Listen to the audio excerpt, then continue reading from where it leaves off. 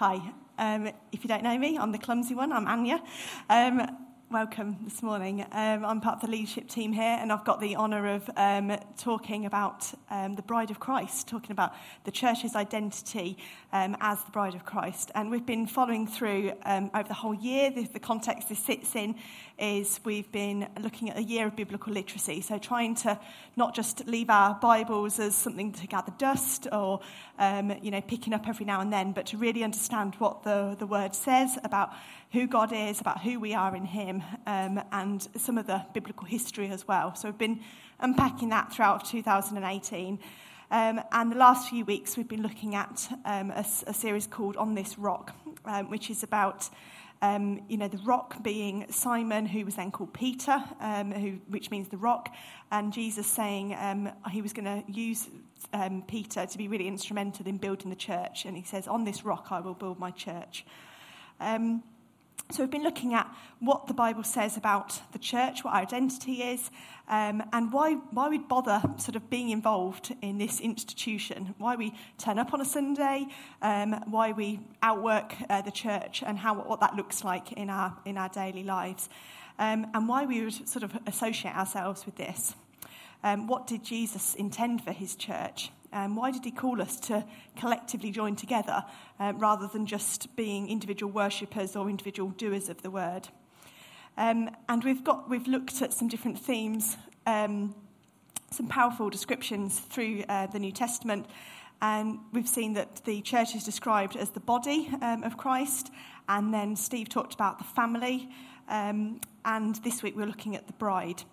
So we're going to sort of think about how why God puts us together and how we use our gifts and our abilities, and also looking at that God has called us out for a reason. He's destined us to be together and to serve and to worship him together. So through the Old and the New Testament, we see this phrase, the bride of Christ. And it's the idea that Jesus is a faithful husband, the head of our household, and the church is his bride. In Isaiah 54:5, it says, your maker is your husband.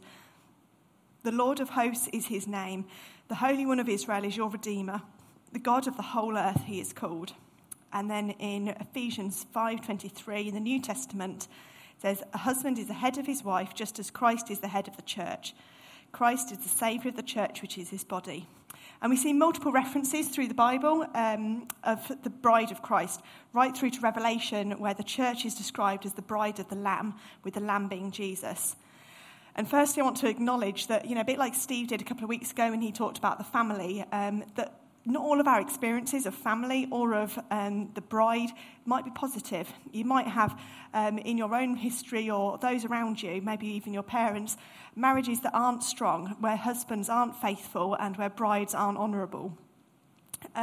Or maybe you've longed to be a bride and just feel that you never will be. And so this idea of being called the bride of Christ just doesn't quite sit right. It's a bit painful and a bit uncomfortable. Or maybe you're a man and you think, it's a bit odd to be called a bride because, I don't really go around wearing white dresses and covering my head in lace. It's not really my image. Why would God use the word bride, which is sort of associated just with women? And actually, if you go back in history, women weren't particularly significant or important. So why would he use a gender associated description for his church? It just, might seem a bit strange. But we need to see this as more than just a metaphor or a parable. This isn't just, Jesus saying, you're like a bride. This is our identity. We are the bride of Christ. It's our narrative, and it's who he says we are as the church. And let's also put aside some of our imaginings of bride and grooms, with the long white dresses and the 21st sort of century weddings and what we've made them to be. And I think it's quite helpful to look back in history and to see when this was mentioned and described in the Bible, both in the Old Testament and the New Testament, is within the Jewish traditions of marriage. And I think that's going to be really unhelpful to unpack some of the idea of why we're called the bride of Christ. And actually, it's not gender descriptive, and it's not about just waiting for your own wedding day. So going back to some of these traditions, I'm going to talk you through them and then we're going to unpack them a bit. So first of all, in the first stage of a marriage, of a coupling in a Jewish tradition would be the shidduchin. And this is the father choosing the bride for his son. So he loves his son, he thinks his son's brilliant, and he wants to choose the best wife for his son. In Genesis 24, it describes how Abraham tried to select the best wife for his beloved son Isaac. So this is a father looking at all of the things and saying, I want the best for my best. And then the next stage, once he's picked out the very best bride, there's the ketubah, which is the contract where the groom promises to love and support his wife. So he then enters into a contract or a covenant with the wife and says, we're going to be joined together and we're going to we're going to stick with this, and this is now bound. We're now bound together. And then they agree a price that they're willing to pay. Now, again, this might seem a bit uncomfortable in our society of a woman being bought, but actually it's saying, I recognise that this woman has value and that I'm going to say, this is how much I value her. I'm going to give all that I've got, whether it be material gifts or acts of service or a sacrifice or a mixture of these things. So it might have been saying, I will give this many camels or, 5 donkeys. I'm definitely worth 6. So, there was a good price paid for me. But they agree, this is the price I'm willing to pay. And then she becomes contracted and bought into this marriage. And then there's a celebration. So, this is a good thing. This isn't where she's taken away from her family. This is a celebration, the erusin. And it's a bit like an engagement party. So this is the celebration to say, these two people are going to be together. They're promised to each other, they're going to be faithful, and they're no longer free to look elsewhere. We're in this. And then some time passes. So maybe a year or maybe more, and they live separately. And she's waiting, and she's anticipant of when the groom's going to come. And it's an unknown time. It says, that in the same way we don't know when Jesus is going to come back again. This is an unknown time. So they're in this promise to each other, but then he will come for her. And so it's real excitement and preparation. And the bride prepares to be with her husband. But she's got to live differently. She's got to step up to the fact that she's now a bride-to-be. And she's got a new identity, and she can't behave in the way that a single woman would. I want to sing all the single ladies there. He did put a ring on it. Before the wedding procession, there's then a ritual cleansing. Okay, so there's an immersion where she gets completely cleansed and has like fragrant baths, and all of her women friends flock. This sounds great. I think we should definitely bring this back into British weddings. Basically going to a spa, that's what it is. But she's soaking in long, deep baths and dressed in finery before she's ready to be presented to her groom. So he's come back. She knows it's going to happen. She has this ritual immersion. The mikveh, that's called. And then lastly, there's the nishwan, which is the wedding party. So this is what we know as a wedding, with a big meal and celebration and dancing and all of that. And then they're fully united. This is when the bride and the groom become one. And so I'm just going to skip back to Hosea, which is a book at the end of the Old Testament. He was a prophet in Israel in 750 BC. And Hosea basically had this calling upon his life to live in a way that was going to mirror what God was saying to the Israelites. I actually think he got a little bit of a dud deal, but he stuck with it. He was great. So God teaches us through Hosea's life of how he loves the church. So the book begins, you might be familiar with this, when the Lord began to speak through Hosea, the Lord said to him, go and marry a promiscuous woman and have children with her. For like an adulterous wife, this land is guilty of unfaithfulness to the Lord. So not only has he got to present this to the Israelites, he's also got to live it. Tough gig. So he married Gomer, daughter of Diblaim, and she conceived and bore him a son. And it goes on to tell us about the children they had with really bad names. Now, I don't recommend, if you are expecting or going to have kids in the future, that you name the kids after these. So one of them was called Not Loved. One was called Not My People. And they went on to having really awful names. So this is, it was telling the story of how the people just went away from God and how he continued to love them. Anyway, so God tells of his desire for Israel and people in his church.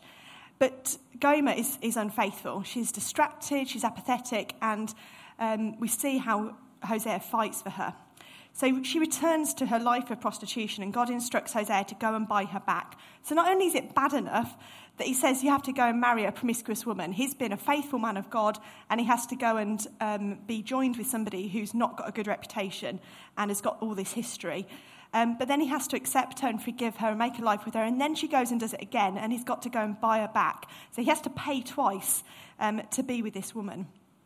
And so I sort of think the story starts off a bit like a fairy tale. Maybe it's Cinderella, a young peasant girl who's picked out and chosen and made to look beautiful and joined with this prince, and they live happily and ever after.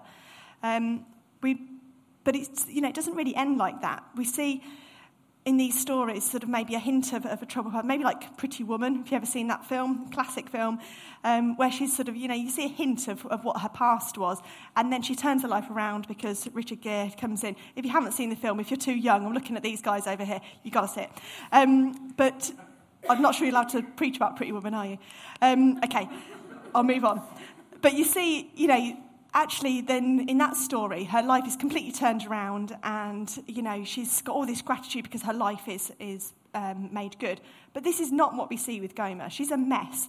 She's still doing drugs. She's still selling her body. She leaves her kids and disappears. She neglects them in the biggest way possible. She's not a good wife, despite Hosea being a good husband. But what we see is that Hosea chose her, and he knew what he was getting into. And then he goes and brings her back. He knows where she's gone, and he goes and pays again. And this is our story. This is God's relationship with us, the church. So the Shiddukin, God chooses us. So I'm going to read from Hosea 2, which just says in 2:19, God's promised his people, I will make you my wife forever, showing you righteousness and justice, unfailing love and compassion. I'll be faithful to you and make you mine, and you will finally know me as Lord. This is a God who pursues and loves his church despite her failings. And we don't have to go far back in history to see the spectacular failings of the church, like the Crusades. But actually, we even need to go even far less back to see our own failings individually or, collectively as a church, where we've been distracted, where we've got our eyes in the wrong places, where we've been an unfaithful bride.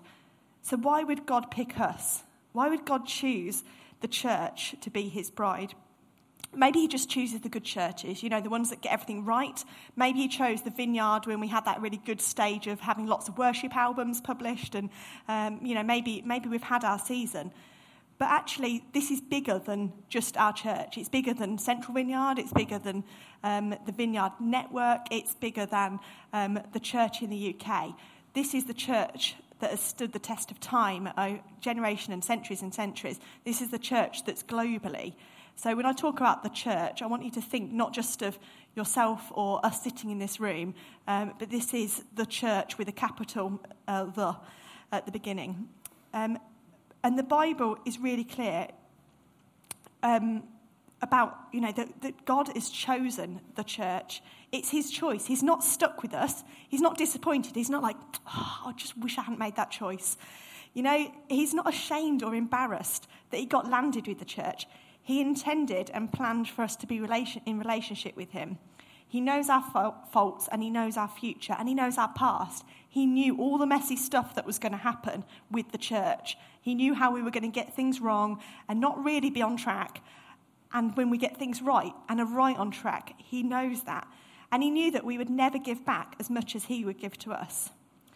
But just the same as the Jewish traditions where the father chooses the best for his son, we can see that God has chosen the best for his son, Jesus. He sees us as the best.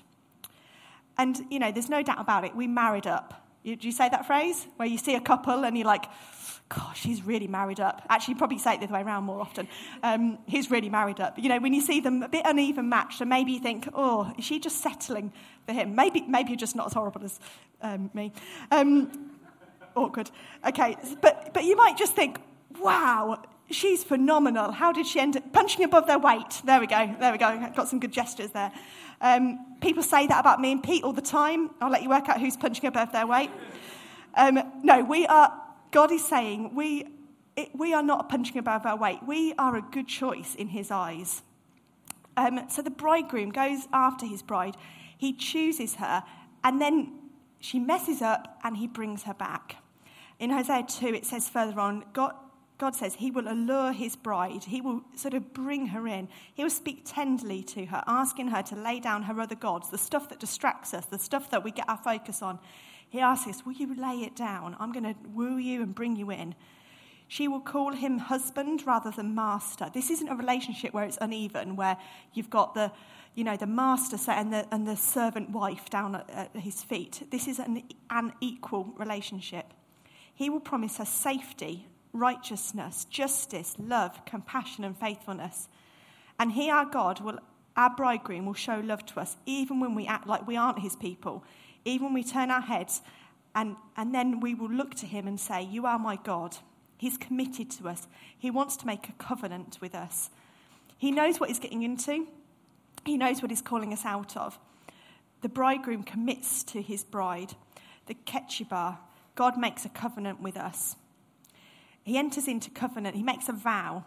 So, it says in Ezekiel, I made a vow to you and entered into a covenant with you, declares the Lord God, and you became mine. This is what God says about his church. He has made a promise to us. He's sought us out. He's chosen us. And then he makes a covenant. And when we started the year of biblical literacy, we talked about how at the beginning of the story of God, God made a covenant with his people. And a covenant is an agreement. If you do this, I will do that. And God says, I will be faithful to you and you will commit yourself to me. And actually, we got it wrong. Through generation after generation, we continued to get it wrong. And it wasn't until Jesus came and redeemed us and enabled us to make our part right, not through our own strength. And what we see here is God makes a covenant with the church. He's always faithful. He's far more than we deserve. We don't live up to our end of the bargain, but he has chosen us, redeemed us, and continues to choose and redeem us, both collectively and individually.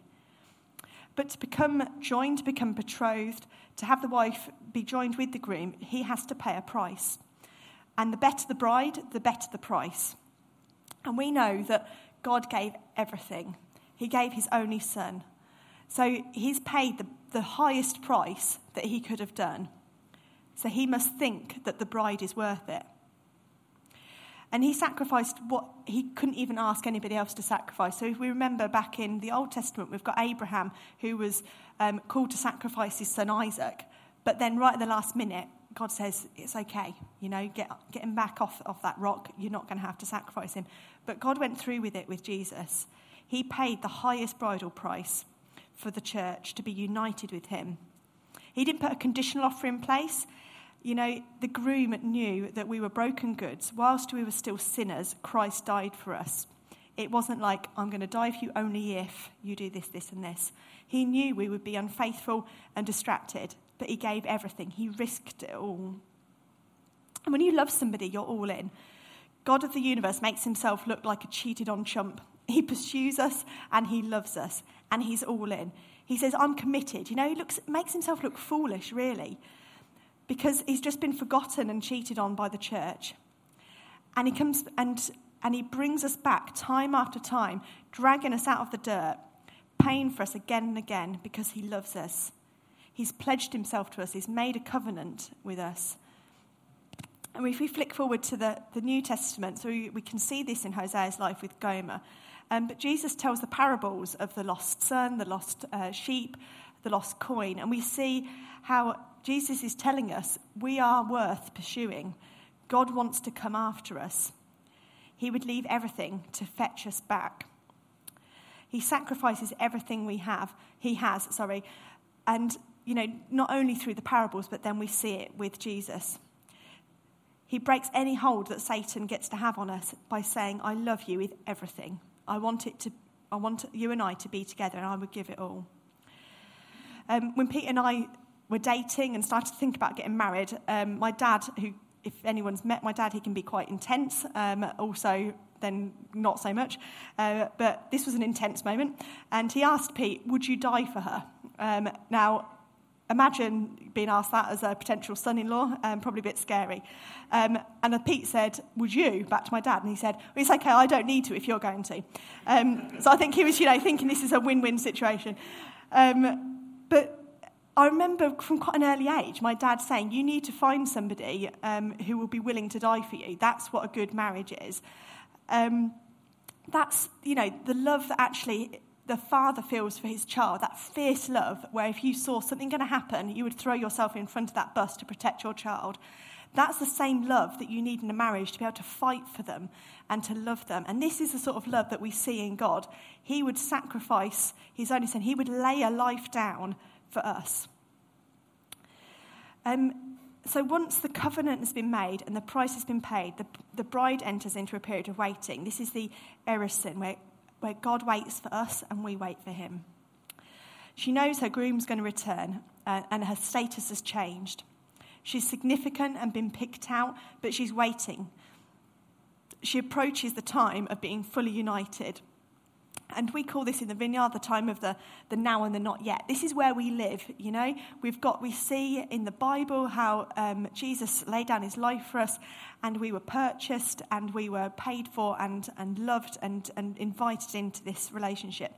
But we don't get to be fully with God yet. We're not quite at that end celebration. So we sometimes see, heaven touching earth and miracles happen and this amazing Holy Spirit.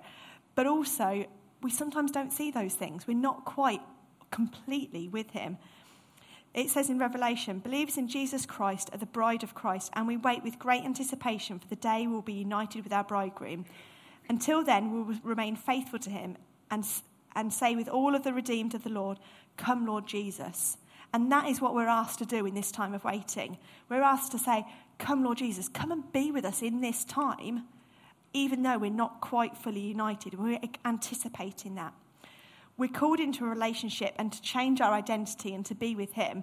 We've got the freedom to act in the kingdom of heaven, but we're still waiting. God promised us in the Old Testament, this is going back thousands and thousands of years, that he is our bridegroom, and generation after generation is waiting for the revelation of the bride to fully approach the husband. We're here as the church, the bride, in the period of betrothal, like engagement, of waiting and anticipation. And I remember that time of waiting for being married to Pete. So we're now we've been together as many years as we've been on our own. So we got together when I was 18, and now we've been together 18 years. But we've only been married 11 years. So we spent 7 years dating and then engaged and waiting, because we were obviously quite young when we got together, waiting to tie the knot. And I was all for marriage, I was excited about this going to happen. I had the scrapbooks, I had the magazines. I did state in the first sermon, I didn't have those on our first date. I wasn't one of those scary girls that turned up with the wedding magazine and said, I'm all in. But as the time drew closer, as this was clear we were going to be together, I was so excited to be the bride. I was going to buy into this fully. I wanted to be able to, go to work separately and come home at the end of the day and cook dinner together and share the little pot where you keep your toothbrushes, which is not all it's cracked up to be. Horrible little pot. You're excited when you're waiting to do that, and when you know that it's coming. It's a different kind of excitement to maybe if you're single and waiting, and then you're like, it could happen, but we have down days too. This is something that's promised. We are promised as the bride of Christ. This is not something that might or might not happen. This is on the table. It's real. But how do we behave then in that waiting? Are we excited? Are we anticipant? Are we expectant of this happening? Or are we just one of those couples that's engaged to be just engaged, not engaged to be married? I'm sure we all know people who get engaged and that engagement just stretches on and on and on, and they buy a house and they have kids and they get a dog, but they're just engaged because the marriage never comes. And it's just comfortable because they've got everything by then. I hope I've not offended anybody in this room. But we are not just engaged, we're not just betrothed, we are betrothed to be the bride, to live into this, to go into this marriage.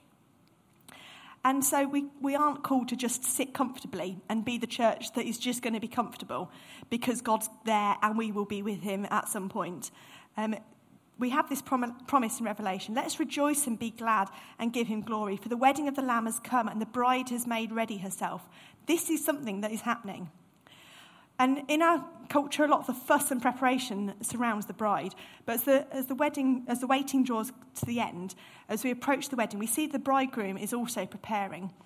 And he's eager to be united with his bride. And if you go to a wedding, you know, when the bride's about to walk down the aisle and she's got all the long dress and the little flower girls scattering the petals, if you turn and look at the groom, he is excited. He is looking, he's waiting, he's watching.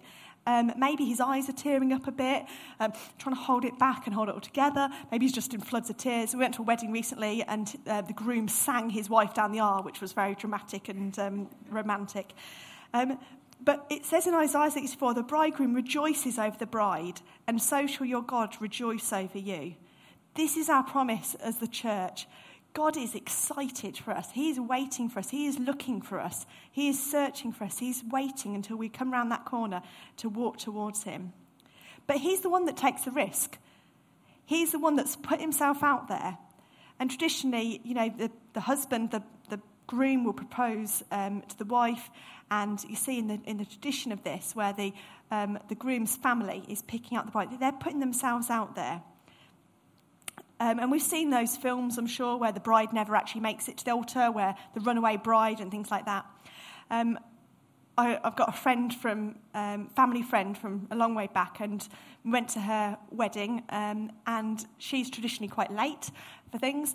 Well, so the time came and went of when she was supposed to be coming to the wedding, and they got the music ready for her to come down the aisle as the doors. Oh no, that wasn't her. So they waited a bit longer, and then they killed the music, and everybody started chatting.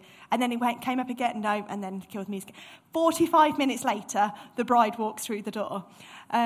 It was agonising for everybody other than the groom. And he said out loud, he said, "I'm the luckiest guy alive." He waited, he risked, he anticipated, and he won. He rejoiced over his bride. He didn't chastise her or humiliate her. He embraced her and delighted in her. And this is God's love for us. His bride, you know, our longing to be connected to God. But we take our time often. And often we're so frustratingly late to that invitation. And yet he still just welcomes us with open arms. And I have to tell you, sometimes the way the church, and again, I'm using this collectively, the church behaves, I can't imagine why the prince, the perfect one, would want us to be his bride. And we're far from perfect. We don't match up.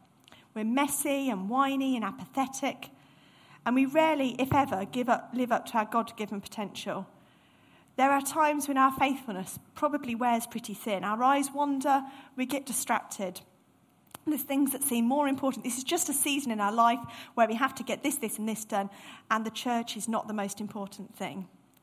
Sometimes our hearts get sidetracked and we let things like material possessions, power, prestige, other things become more important in our lives than the bridegroom who loves us more than life itself. And I can't even begin to fathom his never-ending love for us. But God cleanses us. This is the mikveh. We see an outstanding bridegroom that when the bride can't step up to the mark, he reaches down and he lifts her up. It says that he's lifted us up out of the miry clay, out of the real dirt. He gave himself up for us first before we turn to him. Ephesians 5:25 says, "Husbands, love your wives just as Christ loved the church." And this is talking about Christ's love now. It says, "He gave himself up for her to make her holy, cleansing her by washing her with water through the word, and to present her to himself as a radiant church, without stain or wrinkle or any other blemish, but holy and blameless." He cleans us. He makes us holy. So, hang on a minute. We know that God's holy, and we know that he invites us into relationship with us, but do we know that that makes us holy? He washes us. He gets rid of all the crud and the mess and makes us a pure, spotless bride. He doesn't just have to kind of turn his eyes away because we've come in with our hair all dishevelled and a dress that's got all stains on. He sees us as that pure, spotless bride. That is our identity. I mean, it's phenomenal. We get to wear white even though we've messed up. He pursues us, he desires us, and he anticipates us. He wants us to come and be his bride. And what God is talking about here is the most intimate relationship. And I think that's one of the reasons why we see this, the description of the church being the bride of Christ. It's the most intimate relationship. God uses it because he wants us to recognise how deeply he loves us. He wants to relate to us. It's not a one-night stand, This is God who is in it, and he wants us to be in it with him. It's a lifetime of growing closer to him. Christ has fallen head over heels in love with us. When Jesus says that our love is to die for, he meant it literally. It's a love that led Jesus to spread out his hands and allow nails to be driven through his wrists and feet, the crown of thorns to be wedged on his head. And as each breath became shallower as he hung on the cross, the Son of God could have ended the drama. He could have said, that's enough, this wedding is not worth it. I don't want the unfaithful bride. In Isaiah 64 it says, all our righteous acts are like filthy rags. If it all depended on us, there would be no wedding. But Jesus couldn't bear to spend eternity without us. He longs to live out eternity with his betrothed. So with his blood, he purchased a garment of righteousness worthy of a royal wedding. Isaiah 61 says, I delight greatly in the Lord. My soul rejoices in my God. For he has clothed me in garments of salvation and arrayed me in a robe of righteousness. As a bridegroom adorns his head like a priest, and as a bride adorns herself with jewels. And so the bride is united with her bridegroom. When we get our act together, we get to be with Christ. He has pursued us, he has invited us, he has paid for us. He has made a faithful promise to us, and we are not alone. This is the Nishuin, God with us. We have the bridegroom, Christ, by our side, being our head, being our lead, bringing us into unity with him. We belong to him. Now, being the bride of Christ sounds impossible. I mean, that's a big calling. I'm not sure I can fill boots that big. But we're not in it alone. It's a union. It's a partnership. He is our bridegroom.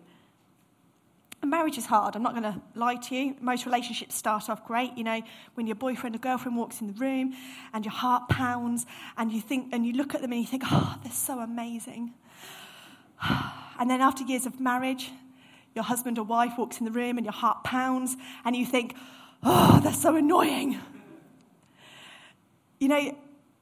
Marriage can be tricky. The things that make you tick at the start might tick you off. We know that 42% of marriages end in divorce. And we know that bride and the bridegroom don't stay in that loved-up time of honeymoon bliss. There are many times when love isn't oozing out of every pore, when you have to just pitch in and graft to make it strong. And when Pete and I fall out, which I know, shock horror, could never happen, but, when we want to rage war against each other, when the things that really annoy us rise up to the surface, the thing that calms us down is one of us will have to say, I'm on your team, let's not fight against each other. We're in this together. I'm on the same side as you. And often it takes moments like that just to, dissolve those things. Because this is what God says to us. He is on our team. He is fighting our corner. We don't need to be at heads with him. We don't need to ignore him. We don't need to work at this relationship all on our own. He is on our side and he fights for us. So we don't need to fight against him. But you have to be in it together to make it work. It takes both the husband and the wife, the bride and the bridegroom. And here's where we need to remember, the church is only half of the relationship. God is already in it with us. He is grafting, he is pitching in, he is forever faithful. And so in the Jewish ceremony, when the bride and the groom become one, they break a glass and everyone shouts, Mazel tov! Come on, guys, this is a celebration. The anticipation has ended. The time has come. They have been made one. In a British wedding, it's the same moment as where the bride and groom kiss and, maybe everybody gives a bit of a whoop and an applause. This is excitement. We are together. And we must not overlook the honour and excitement the celebration is to be the bride of Christ. It's a big deal. In no other religion would the followers be audacious enough to call their God their equal, to be joined in the most intimate relationship. But that's because this isn't just a religion where God's a far-off thing. This is a relationship. The bride has a new name, a new identity, an authority in her husband. And have you ever seen those signs? Maybe some beautiful, loved-up couples in this room might have used these signs at their wedding, so I don't want to offend. But I've seen these signs that people hold up in wedding photos that say, "He stole her heart, so she stole his last name." Ever seen those? Cheesy, right? But what if that was true? What if God really did steal our hearts? What if we at the church behaved like he had our hearts? That he'd wooed us and knocked us off our feet, and we couldn't think of anything but him. Surely that would be the greatest cause for celebration. We would never stop praising him. We would just want to tell everybody about him. We'd be enraptured by him. We'd be desperate to sit at his feet. We'd rush through all of the mundane tasks of the day just to be together. And what if we behaved like we had his last name? There are people who would give everything to marry into the royal family, to be a Windsor. That would be the greatest thing. There's quite a few people, I'm sure, who would like to marry into the Willis family and to have the Willis last name, but unfortunately Pete's taken. But I love it when Pete's dad comes from a big family and there's, all the aunties are really tight. And I love it if they call me a Willis girl because, that means I've become part of their identity, part of something bigger than myself.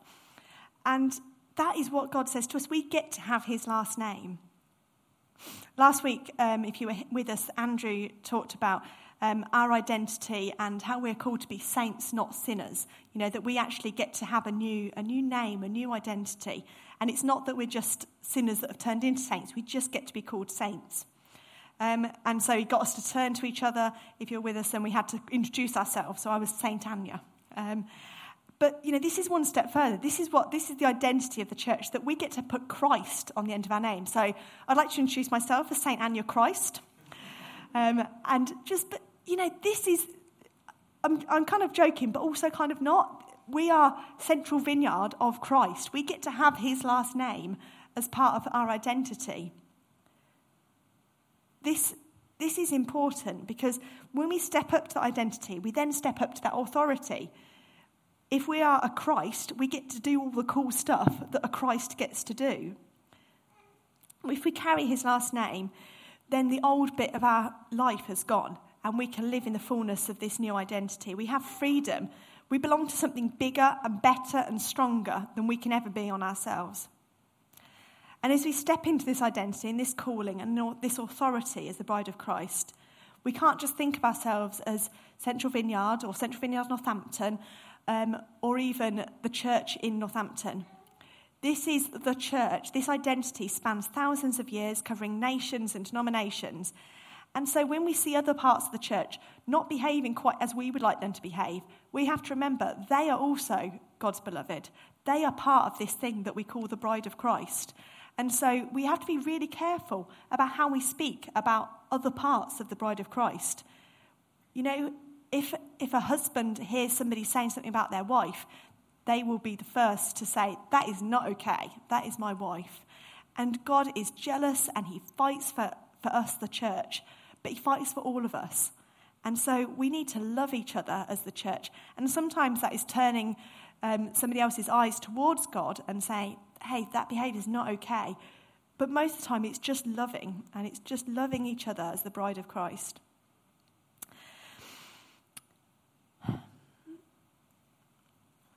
So as we consider this identity and this calling as the church, we have an opportunity to respond.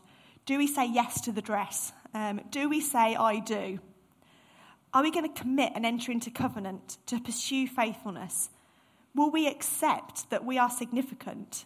There's times in our lives when individually we might feel really insignificant, really just not worth anything. Where is my life going? What am I called to do? This is biblical truth. We are significant, we are called out, we are chosen. We get to be partners with Christ. We get to live as a team. We get to be united. We are not in this on our own. Will we behave like we've got an inheritance and a richness as the bride of Christ, that we've got authority and access to him? Will we be all in? Will we pour our resources into this marriage, into this relationship? Or are we going to ask for separate bank accounts, keep our own name, and a house just in case? Steve said a few times, if you want to know where your commitment is, where your loyalties lie, look at your bank account and look at your diary. Because the places where you commit your time and your money to, that's where your heart is. Is our heart in the church? Are we committed to the bride of Christ? Will we trust God with our finances, with our time, with our agendas? Will we trust that he's going to protect and support us if we give him everything? And, this has been a good season to get into the Bible and to think, what is our identity and our calling? A while ago, we did a series called God as a Name, and we explored who God is. But right now, we're looking at who we are as a church and what God says about us. And what we see today is we know that to God we are special, individually and collectively. He gives us a name and an identity, the church, ecclesia, the body, the family, the bride. And as we wait, we must never stop anticipating or longing for more. We must never settle for just being betrothed, because we're called to be united with him.